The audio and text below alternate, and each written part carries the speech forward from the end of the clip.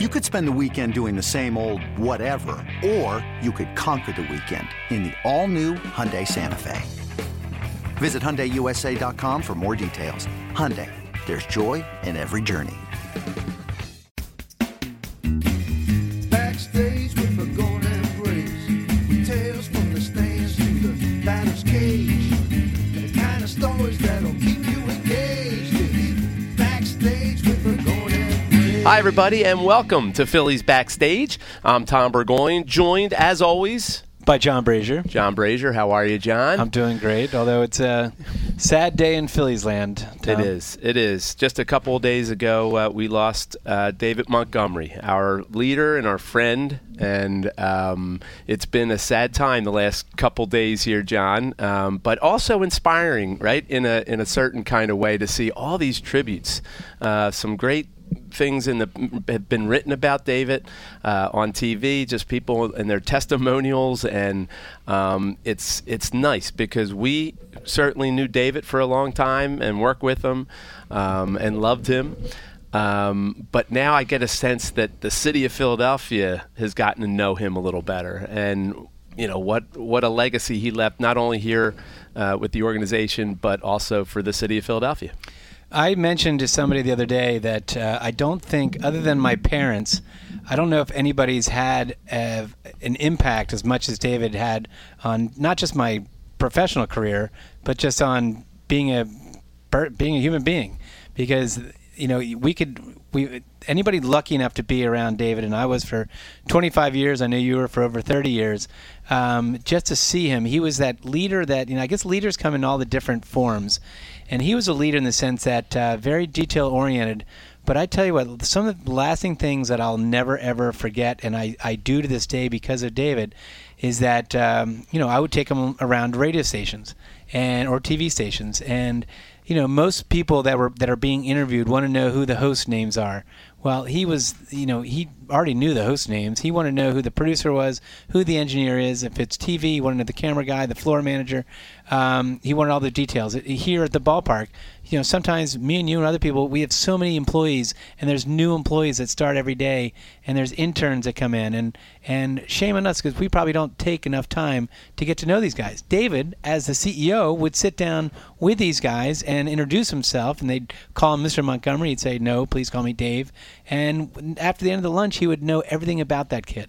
Yeah, I mean, that's his legacy for sure. And I think we take that for granted. And maybe if you're out there listening, if you're in the workplace and you're working and, you know, when you hear, oh, we're like family around here, it's not a cliche. It's really how we feel about one another. I think we lead the league, John, in employees who've been here for over 25 years. Sure. And you know as well as I do, it can directly be contributed to David's leadership style. Well, I guarantee that David knew everything about Jen, your wife, and my wife, when she heard the news, she was deeply saddened because she got to know David very well because David took a personal interest in everyone's family.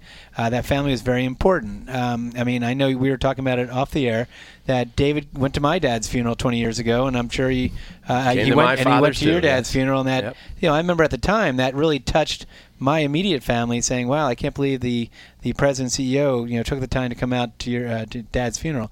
So, and he did that all the time, and not just immediate employees. I mean, he went to if someone's mother-in-law or someone's. I mean, he was there, always there, and never forget it. Yeah. And also, just, and I know with you as well, my job's out there as far as, you know, I'm out on the radio and TV, I guess, to a certain degree, but mostly radio. And I've said some things throughout the course, and I deal with talk radio, which can be very controversial, and it could be very negative against the Phillies organization. There could be some owners, there could be some, you know, leaders of a sports team that could get so upset at the media, especially talk radio, that they could easily say, you know what, we're not dealing with them, we're going to punish them in some manner. David never, ever, ever did that. Never questioned anything I said. Never questioned why we work with him. He totally understood why we work with him. And again, it's not, you would think that most people would kind of see that, but not really, and in your job as well. Yeah, that's for sure. You know, you mentioned he was detail-oriented, and you might agree with me, probably the smartest guy I ever met. I mean, and maybe just remembering all those names is a great example. I mean, just a very smart guy, detail-oriented. But he also didn't micromanage, right? I mean, because he never. I know for me, trying to keep the Fanatic in line.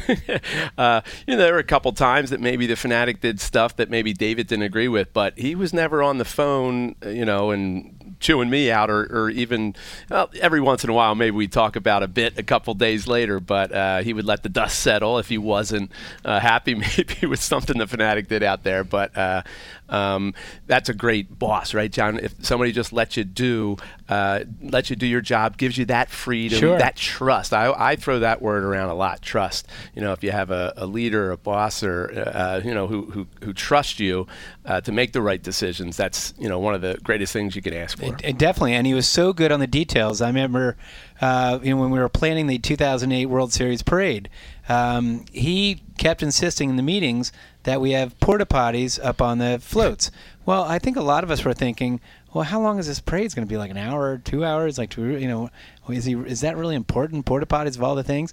Oh my gosh! Thank God for Dave, because I'm telling you that there was a what? It was a 4 hour. Yeah, three and a half hour. I know that. Yeah. Float, and I know I used that porta potty several times. John, the Fanatic. And that just shows that detail oriented. Exactly, and the Fanatic stood on top of a porta potty for 3.5 hours down Broad Street. So because we had built those wooden kind of boxes so people weren't waving to porta potties as they drove by. But so thank goodness the porta potties were there for the Fanatic. He had a nice perch to stand on. And what I also loved about it is that David was from here. He's from Roxborough. Mm-hmm. He's a city kid, and he loved going to the Palestra. He loved the Big Five. He loved all the other teams: Sixers, Eagles, Flyers. And he instilled in all of us that they aren't the competitors. That's not our competitor. Our competitor is basically, what anyone can do with a discretionary dollar, whether it could be the shore or movie or a mall. And the sports team's one of them. But he didn't get that parochial feeling of we should, we shouldn't be dealing with them very much. If anything, he was the exact opposite.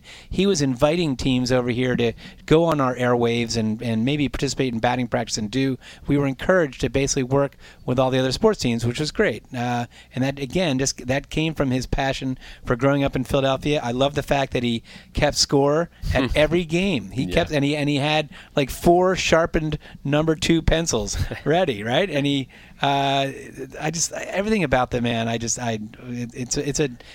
know about you, but it was just a couple of days ago, and yesterday it hit me really hard. I had tears kind of on my way from my home to here, and I just we're unfortunately he just left such a big imprint on this team, on the city, that he's going to be sorely missed. Yeah, no question. And, the humility, too, and everybody, really, David was a good guy. Like a good guy. I like that description. He was just one of those good guys. He didn't want people to call him Mr. Montgomery. It was always David. You could go into his office and just hang out, and he wouldn't make it look like, well, what are you doing in here? But the humility, too, like he we have parking here at the ballpark for the employees, and David never took his spot, which is reserved for the president, underneath. So if it's raining, David would be, coming up, parking on the top level, walking through the snow. It's like, David, you could park downstairs, But another thing with his car, we used to pump gas in the same Winmore. There's a Sunoco right on Willow Grove Avenue. You know where it is, John. And they used to have a full serve and a self serve, and I'm driving the Fanatic around. It's like, the Fanatic's kind of big league, right? So the Fanatic would go into that full serve and have Doug, the gas station attendant, come out, and so the Fanatic's getting his gas, his the van, more gas in the tank, and David comes pulling in, and he pulls into the self serve, gas part, and Doug, who is the gas station attendant's like, Tom. Pop your hood. David's coming in. I'll make it look like I'm You're working on it. Well, David pulls up, looks over at me. He's like, "Must be nice to have somebody pumping your own gas." I'm like, "It's not me, David. It's the Fanatic. He insists." Yeah. So David did have an uncanny ability to make sure he's there when you're in compromising positions. It's happened a few times. Yes, and myself as well. I'm going to read you a tweet that my buddy Pat Berkery wrote. Pat actually is a Grammy Award-winning drummer with War on Drugs. Well, he said, ran into Dave Montgomery on a flight to Clearwater in 2000, introduced myself as a longtime season ticket holder, and said my friend John Brazier works for the team. His reply, John Brazier works? Yeah, and then even like when I just had my 25th year, we talked about that with Matt Mailer, and Kathy Killian, our HR VP, sent a picture to David in the hospital of Matt and I, and arguably two, and add you in there, the three of the goofiest people in the organization. And Dave Montgomery said, here's a picture of the latest 25-year guys. And he wrote back, it's interesting because Brage and Matt don't act like they're 25 years old. I know. So just, he's just love the guy. Can't say enough. Well, you said it, John. Left the hole here for sure, and we'll always be thinking of David here. He left a great legacy. We're still a family here at the Phillies, and with our fans. It's not just the organization, but he really did consider the city of Philadelphia, but the fans of the Phillies part of the family, and it's not a cliche. And that's, I think, the beauty of all these tributes is that when everybody is saying it, it's really not a cliche. It's really how he treated not only the organization, but all the fans too. And the fans, we're going to have a service here at the ballpark on June 6th at 3:05, and it is open to the public. And I tell you what, there's going to be many people there because he touched so many people's lives. Well, yeah, and Monday we start a series against the Brewers. I'm not sure when this will post this podcast, but we're going to have certainly some tributes to David that night, and everybody's going to get a free scorecard that night, which I want to keep score at the game. I don't know how I'm going to do it. Running after the Fanatic all game can be tough and trying to keep score, but I really want to keep score. If I don't do it on Monday, I'll do it maybe when they hit the road. I'll sit at home and watch TV and keep score because I haven't done it in about 40 years. That's a good idea because I might do it too. I only keep score the one game that that you did as well when I did the play-by-play, and I kept score only because so I can go back to the book. Yeah, it's important. If I right. Well, we are going to shift gears, John, and you were mentioning the 2008 parade. Yep. I'm so excited about this guest. We are huge Flyer fans. We go way back to the Broad Street Bully days, and we are having an original Flyer. Not only Broad Street Bullies, he was on the first Philadelphia Flyers team in 1967. Some people actually see him as personifying the Broad Street Bullies. Yeah. And and he also has a good bust on me story with Dave Montgomery. So well, he has stories I know out the wazoo. I know we could make this a 5-hour podcast, but Rob Brooks won't let us. So why don't we do this? We'll take a short break. Are we going to say who it is, or are we going to tease it? Well, if people went to their computers or on there, they probably saw, the guest today. But anyway, it's Joe Watson, number 14 from the Philadelphia Flyers, who is going to crush our hand when he shakes our hand. I've never met anybody who shakes a hand harder. Yeah, he's a pretty powerful guy. We love Joe and can't wait to have him on. So hang in, and we'll be right back. You can picture Chase Utley's swing and picture Chase Utley's throw. Now picture him as a Philly forever at the Toyota Chase Utley Retirement Night with a special pregame ceremony Friday, June 21st against the Marlins. Order at Phillies.com. Backstage with the Golden Blade. And we're back, Phillies backstage, and John, a legend just walked into the room. The great Joe Watson, one of my favorite people in all of sports. Not John Brazier, but Joe Watson. We are thrilled to have you here, Joe. Well, because we both grew up major fans of the Flyers, especially your era. I went to the parade. You went to the parade. I went to both parades. I did not go to the parade. Shame on you. I was I was pretty young guy, but I'm in the schoolyard, and I remember just crying. I stood by myself and I cried because I wasn't at both parades. I missed both parades. Awful. Boy. Well, Joe, we just were talking earlier about Dave Montgomery, obviously, who passed on Wednesday, and I know that you were great friends with Dave. In fact, you guys bonded because you used to bust on me. Go ahead, tell the story. Oh gosh, yeah, I've known Dave a long time. I met him in the early '80s, and so we got to know him, and I used to see him frequently on the subway. But getting back to the story here.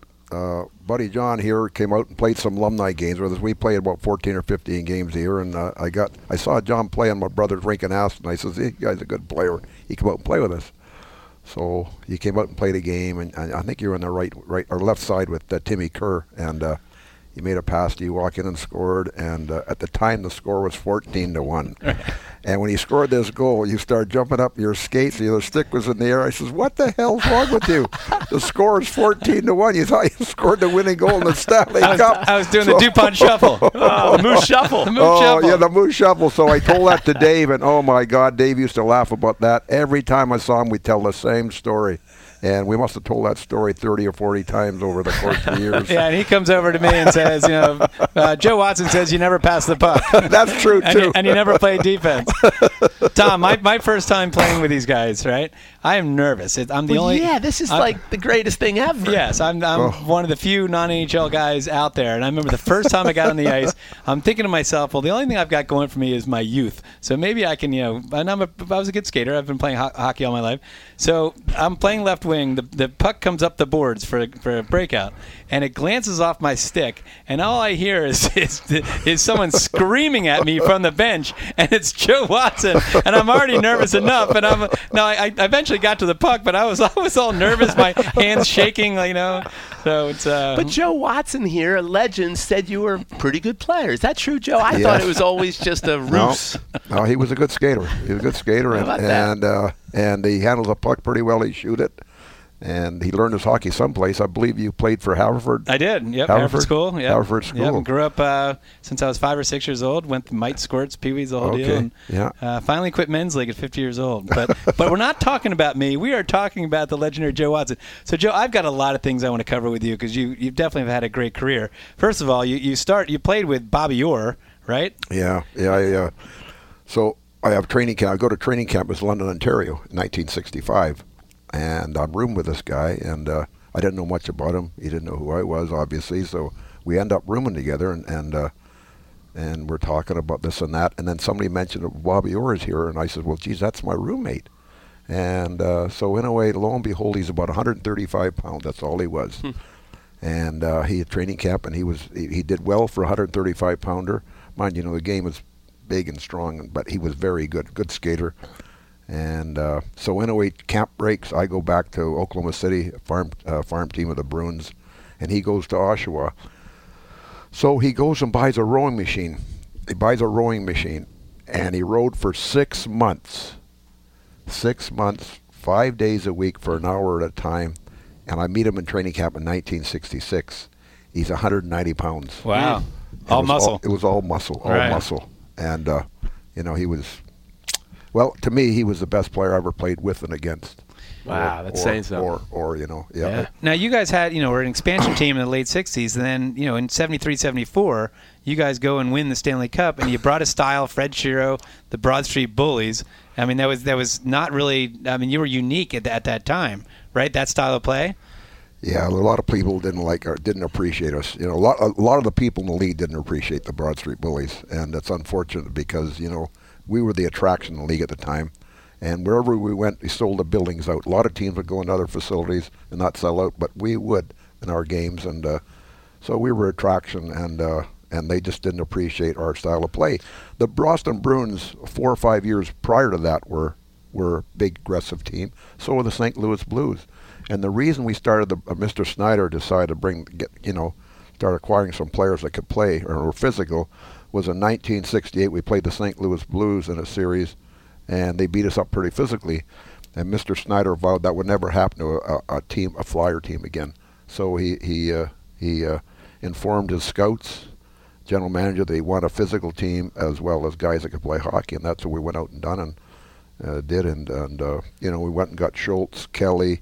We traded for DuPont. We had Selesky, and then we had Van Imp, and we had Ashby.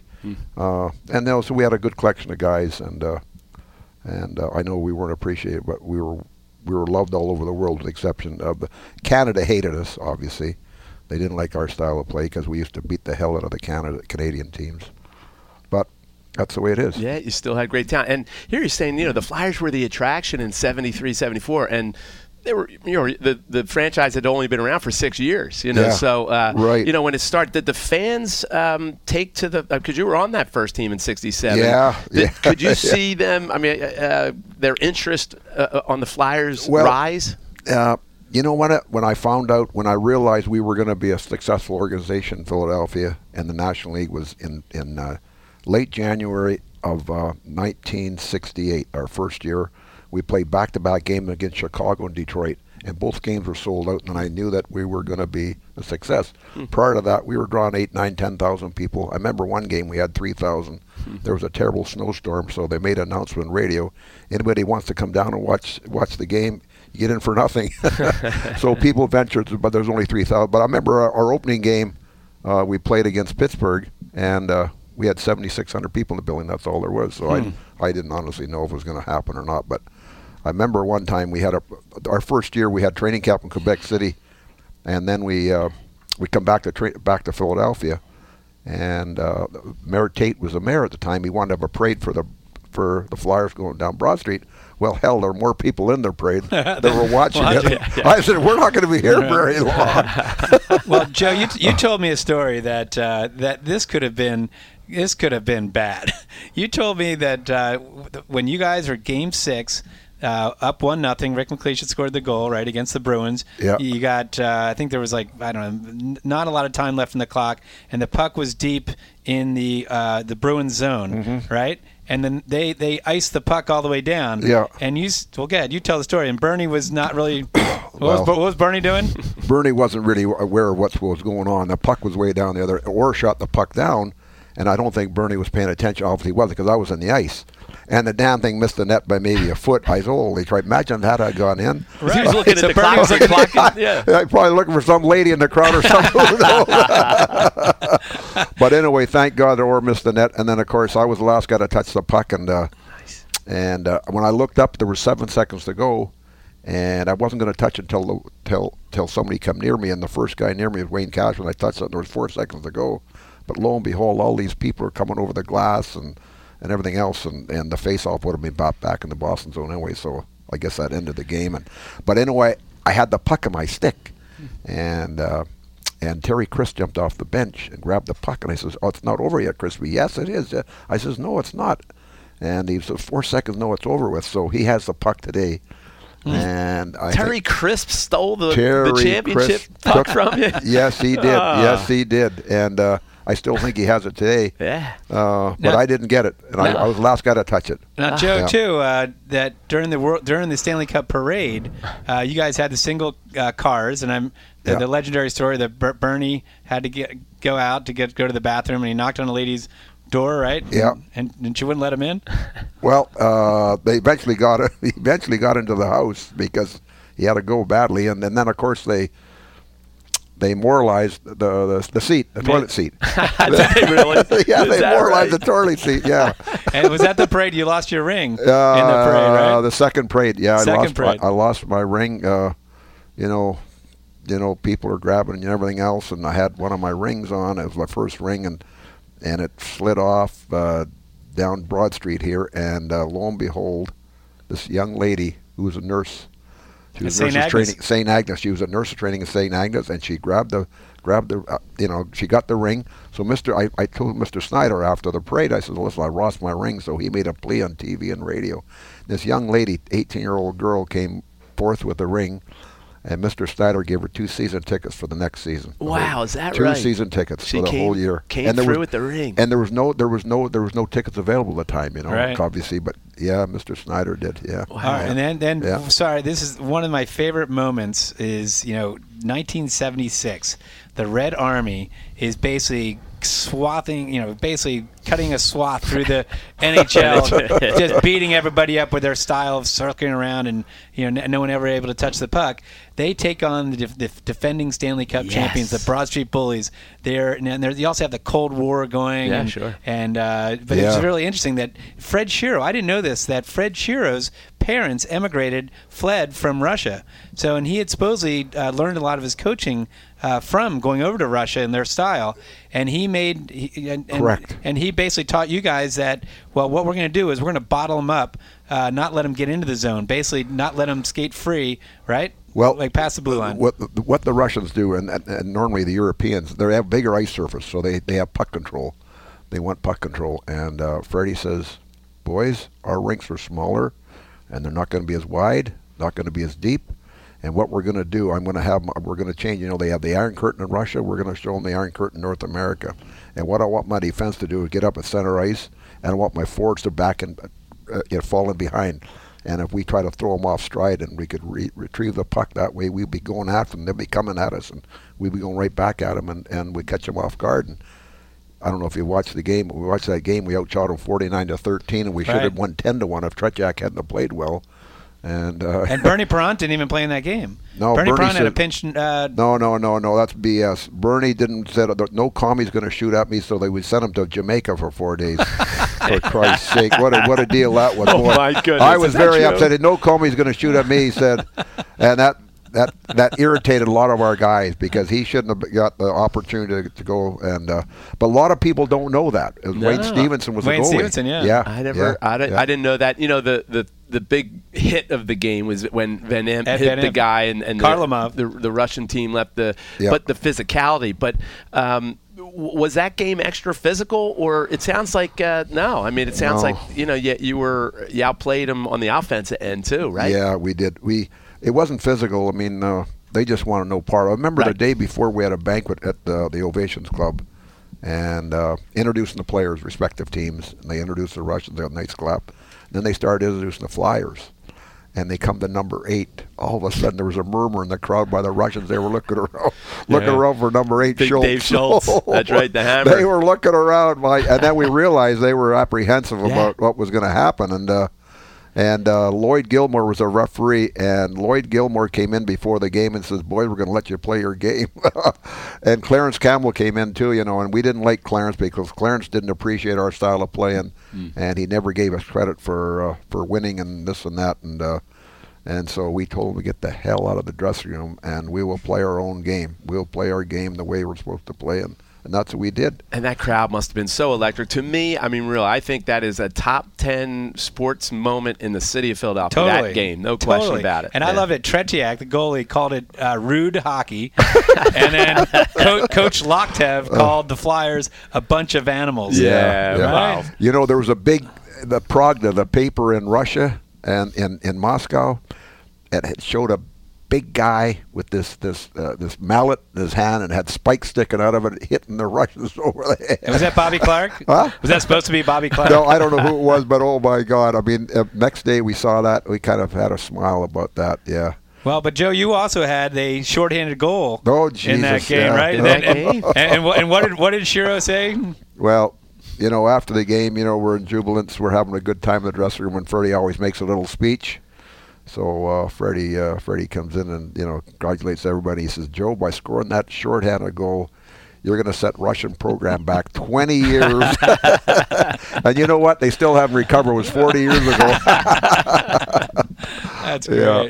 And I didn't know too that Gene Hart spoke Russian. Did you know that? It doesn't surprise me, but You know what? Gene was really efficient in the language, English language, obviously, but the Russians, and he say these names very effectively. Names, right. And you know what? You don't know if he's right or wrong because he heard the names. Right, yeah. We didn't know any Russian players. We didn't know their names. So what the hell? But he would get out there. Yeah. He was incredible. Gene was. He was so good. Yeah. Now, Joe, you grew up in Smithers, which is British Columbia, and it's pretty far above Vancouver. Yeah. You were telling me that you grew up on a farm, and your parents basically made a rink. And what did you use? Tell us the equipment you used. Well, obviously, we weren't wealthy, so any stretch of the imagination. So we used to get these Eaton catalogs every Christmas, and they were pretty thick. So I used them for shin pads, and I used some rope, tied them around my leg and rope, and we'd use it for shin pads. And then we couldn't afford a puck. So we got horse turds, and we used horse turds as pucks. Yeah. Oh God. You and Jimmy out there. Huh? Yeah. Jimmy was younger, but Jimmy's 10 years younger than me. When I first started playing, he wasn't around. But later on, we could afford pucks when we were 10, 11, 12 years old. But prior to that, we couldn't afford pucks. And I remember I used to get a stick every year for Christmas. And that had to last me till next Christmas. Right. And I'd get nails, and I'd have a hammer, put the nail in the stick, tape it up. Oh, boy. Yeah, those are the early days. Yeah, you got to take care of that stick, right? Yeah. But then also, I think, didn't you have a younger than Jimmy brother who's, I think you said, is probably the best hockey player in the Watson family, but he had to tend to the farm. He wasn't able to go on. Yeah, he was 19 years old. He's a big guy, about 240, husky kid, and he could really throw him. So St. Louis invited him to training camp. He goes to St. Louis' training camp, and he gets there, and he's there for 8-9 days, and he cleaned house on a lot of these guys. He beat the crap out of them. Jesus God. And St. Louis wanted to sign him to a contract. And we had a farm, and my mom says, no, you're going home. You got to come home back. So he went down there for 10 days, and he had to come back home, and he never did sign. But he was a very good player. Oh, God, he was big and shoot the puck and skate. I mean, I wish I had the speed that he had, But Tommy, you probably didn't know this, but Joe almost got signed by the Yankees, baseball. Well, I got an opportunity to go to Yankees training camp in 1960 in Fort Lauderdale. They were in Lauderdale then. And there was a guy named Eddie Taylor from Seattle, and he came up to the BC Championship, senior BC champions. I was only 16. I was playing for this team, and we went to the finals. We got beat, but this guy came down and he asked me if I was interested. I said, no, I'm a hockey player, ball player. There's too many Americans play baseball, and the Americans are much better than I am. That's for damn sure. So I think my opportunity is in hockey opposed to baseball. Yeah, and that was it. Yeah, were they playing a lot of baseball in Canada back then? Well, they were. In British Columbia, they played a lot of baseball. Yeah, I loved baseball when I was younger. Holy shoot. I was a Detroit Tiger fan, and we played baseball. But the thing is, short season. I mean, we start latter part of May 28th, and it would go till late August, and if you're lucky, September, because the snow had started falling. Yeah, the weather's an issue. Yeah, it was an issue. Yeah. And you still have a love of baseball. I know you come out to the games pretty regularly, right, Joe? Yeah. Mm-hmm. Yeah, I like to come out. What's been interesting to me is the fans really seem to get a kick out of when Phillies players get together with Eagle players and Sixer players. They'd maybe go to a Sixers game together, or some of the Flyers will get together and they all mix. Yeah. Do you remember, when you were playing for the Flyers, did you mix with some of the other athletes of the teams, or not as much? No, not really. I knew George McGinnis pretty well. Okay, yeah. And Doug Collins. Doug Collins and I were good friends. I've known Doug a long time, but not really. I didn't really mingle. Oh, you know what? Tom Dempsey, the kicker. Yeah. He used to come to all our games. Tom Dempsey to come to the dressing room after the game. He'd have a couple of Bubba Louis with us, but I really didn't. I know some of the players, but I really never hung with them, that much. No. Mike Schmidt, our kids went to school together at Episcopal, so I knew Smitty pretty good, and we used to go out once in a while. Yeah. Well, I love the fact that there's so many players from your team that have chosen to live in the Philadelphia area, to stay in the Philadelphia area. Yeah, right? we have 14 guys from the Stanley Cup team still live in the area. We've lost a few guys lately, but we have 14 presently here, and guys have made a name for themselves and made a good life for themselves and have been very successful in a lot of different things, a variety of things they're doing. And Tom, the alumni team, they travel. Joe's played over. You were over in Russia, a couple of years ago? Yeah, we went to Russia, and Putin okayed the whole thing, and Putin was very good to us. Did he play? No, he didn't play. No, he said that I need so much security when I play. He said he gets up at 5:30 in the morning, 3 days a week, and all the security guards have to be hockey players or they can't be a security guard. So he goes to this rink at 6 to 7:30, said, and plays, and he scores very freely because I don't think anybody's going to play any defense. If they did, they'd be in Siberia. Yeah, nobody's dropping the gloves. You take them out, you're in the gulag. But we played a game in Kazakhstan, Kazan, St. Petersburg, and Moscow and Red Square. And the game in St. Petersburg, we get there, and this guy comes up to me, Mr. Watson, I got businessmen want to play you a game. I says, oh, really? They want to play you a game? I said, okay, this will be a lot of fun. Well, hell, I says, how successful are they? Yeah, they're very successful. I said, okay, fine. So thinking, well, if they're that successful, they won't be hockey players. Hell, we never touched the puck for the first 5 minutes. Right? They were so good. Yeah. And there was 2 guys that owned International Paper. And but their dad started the business. But you ever go to Russia? That's all there is trees, for Christ's sake, northern part of Russia. And they started this business, and boy, they got a great business. And I didn't know, but they were billionaires. They told me that they were very successful. A guy told me they were billionaires, and they were from Minnesota, for God's sake. So they did very well. International Paper. Yeah. Now, do you interact with? I know you're obviously still working over the Flyers. Do you interact with the guys? And do you ever get into give advice from a former player point of view, or from a development point of view, or do you have any interaction with the current players? Not really. I know Voracek and Giroux. I used to know Brandon Manning because Brandon was from my area, British Columbia. But he's no longer around, and he's no longer in the league, I don't think, now. But not really. No, we don't. We every once in a while we'll say hi when we see them in the building, but for the most part, don't interact with them. No. All right. Well, And they're so young too, because we had Carter Hart here, and our players, Tom and I used to be the same age as the players, and now I'm looking at these guys, and we I could be their dads. Well, Yeah, dads, that's true. and we're soon moving into grandfather territory. Not so fast, Kemosabe. Yeah, not so fast. Hey, John, I see you over there. Is Joe Watson going to get the John Brazier quiz? Everyone gets a quiz. Oh, Joe, quiz. now Quiz. Joe, this See, is Joe, John he has nothing else to do during the day other than just go on his computer and Okay. find fun facts. And, Okay. Yeah. All right, so we do a quiz to our guests, and it's always a very convoluted, confusing quiz that Okay. there's something wrong. I will not edit myself, but we have right now. Let's see. I think we have 8 questions. 8 questions. 2, 3, 4, 5, 6. Yes, we have Okay. 8 questions, Yeah. and they're surrounded. We always have the questions surrounded by the guest, or around the Okay. guest's life. So, Tom, what does Joe win? If he really, how about, you know what, he can come to any game he wants to, including Dollar Dog Night, which is coming up. We have a lot of fireworks. We got a lot of fun things. Hey, John, before we start, do you remember we were at a golf outing, and Bernie and Joe were auctioning off a night to hang out with Bernie Perrant and Joe Watson, eat like Canadian salmon or something on the boat. Absolutely right. Absolutely and I was right. bidding for it. I'm like, me and my brothers are going to party with Joe and Bernie. And they said, and Joe was one of the auctioneers. He's like, sold to Tom the Fanatic over there. And meanwhile, it was the person next to me who would bid the most. And I said, I think it's this guy over here. But, hey. Yeah, you're right. I remember we made $2,400. Yeah. I go to British Columbia every year salmon fishing, and I bought a lot back, and so we go to this function, and I didn't see anything interesting, so I told the person that's running it, I said, listen, I can make you some money. I think that we can auction off a salmon feast at our house with Bernie and I being the host and That's co-host. awesome. And we did, and we got 24. I got 2 guys bidding. And ended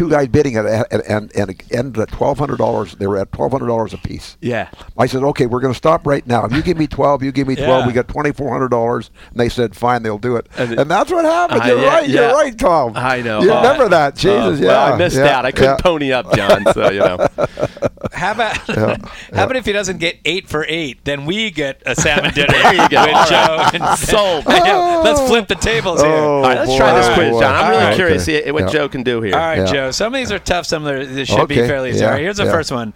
You mentioned you grew up a Tigers fan. Yeah. Right? So who was the MVP? And you're going to get multiple choice. Who was the MVP of the 1968 World Series? The MVP of the World Series.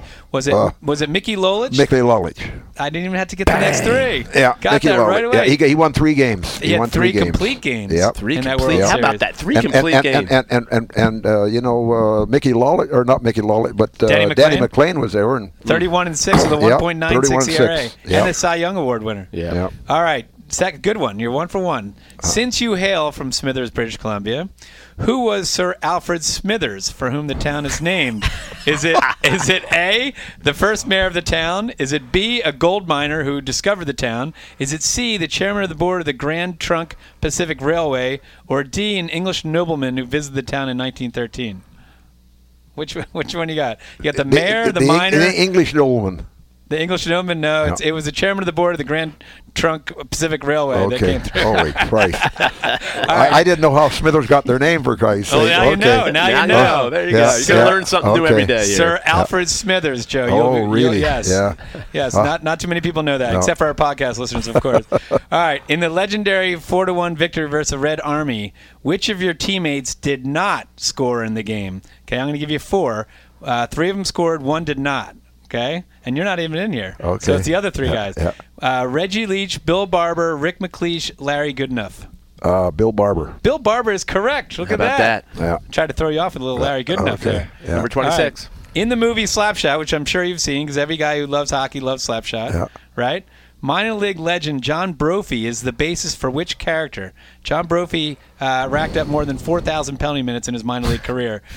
So was his character Ned Braden, one of the Hanson brothers, Dave Killer Carlson, or Reggie Dunlap? That was Paul Newman. The first guy. Ned Braden, no, it's Reggie Dunlap and Paul Newman.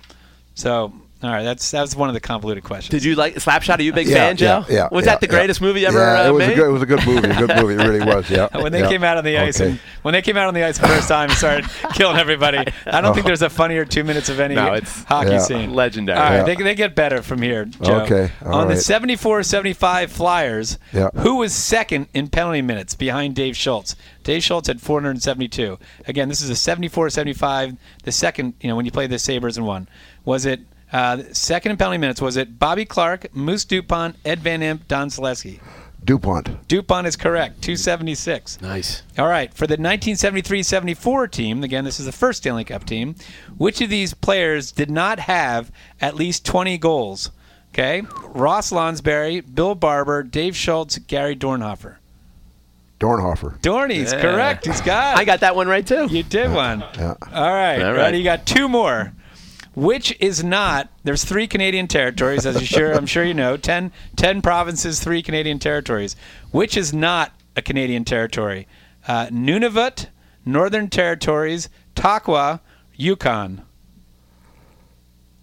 That's Nunavut, Northern Territories, Takwa, or Yukon. One of them is my daughter's camp.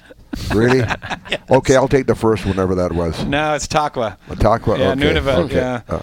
Talk about throwing my Okay. daughter's camp in there. All right, the last one. Yeah. This is Phillies related because I know you follow the Phillies. Yeah. We talk Phillies baseball. Yeah. With a minimum of 100 at bats this year, which current Philly has the highest batting average? Is it Gene Segura, Cesar Hernandez, Rhys Hoskins, or Andrew McCutcheon? Segura, Hernandez, Hoskins, or McCutcheon? Well, Segura's been hurt for a while. He was out for a while. But he has over 100 at bats. I'll tell you that. Okay, so it's possibly him. Segura is correct. Yeah, that's and all I right. think he wins, or at least we win. Tom. Yeah, the salmon we dinner. win the salmon dinner. Canadian with, salmon, with no less. Bernie. Yes, and we'll do. Oh boy, yeah. Well, Joe, it's always a pleasure. Oh having you yeah, it on really here. is. Yeah. Always nice to you guys. Great. Yeah, I love the Fanatic. See the Fanatic. Fanatic's funny. I'll pass that Oh, along. wait, Joe. Love the Yeah, we Fanatic. can't let you get out of here without asking the question. What are your thoughts on Gritty?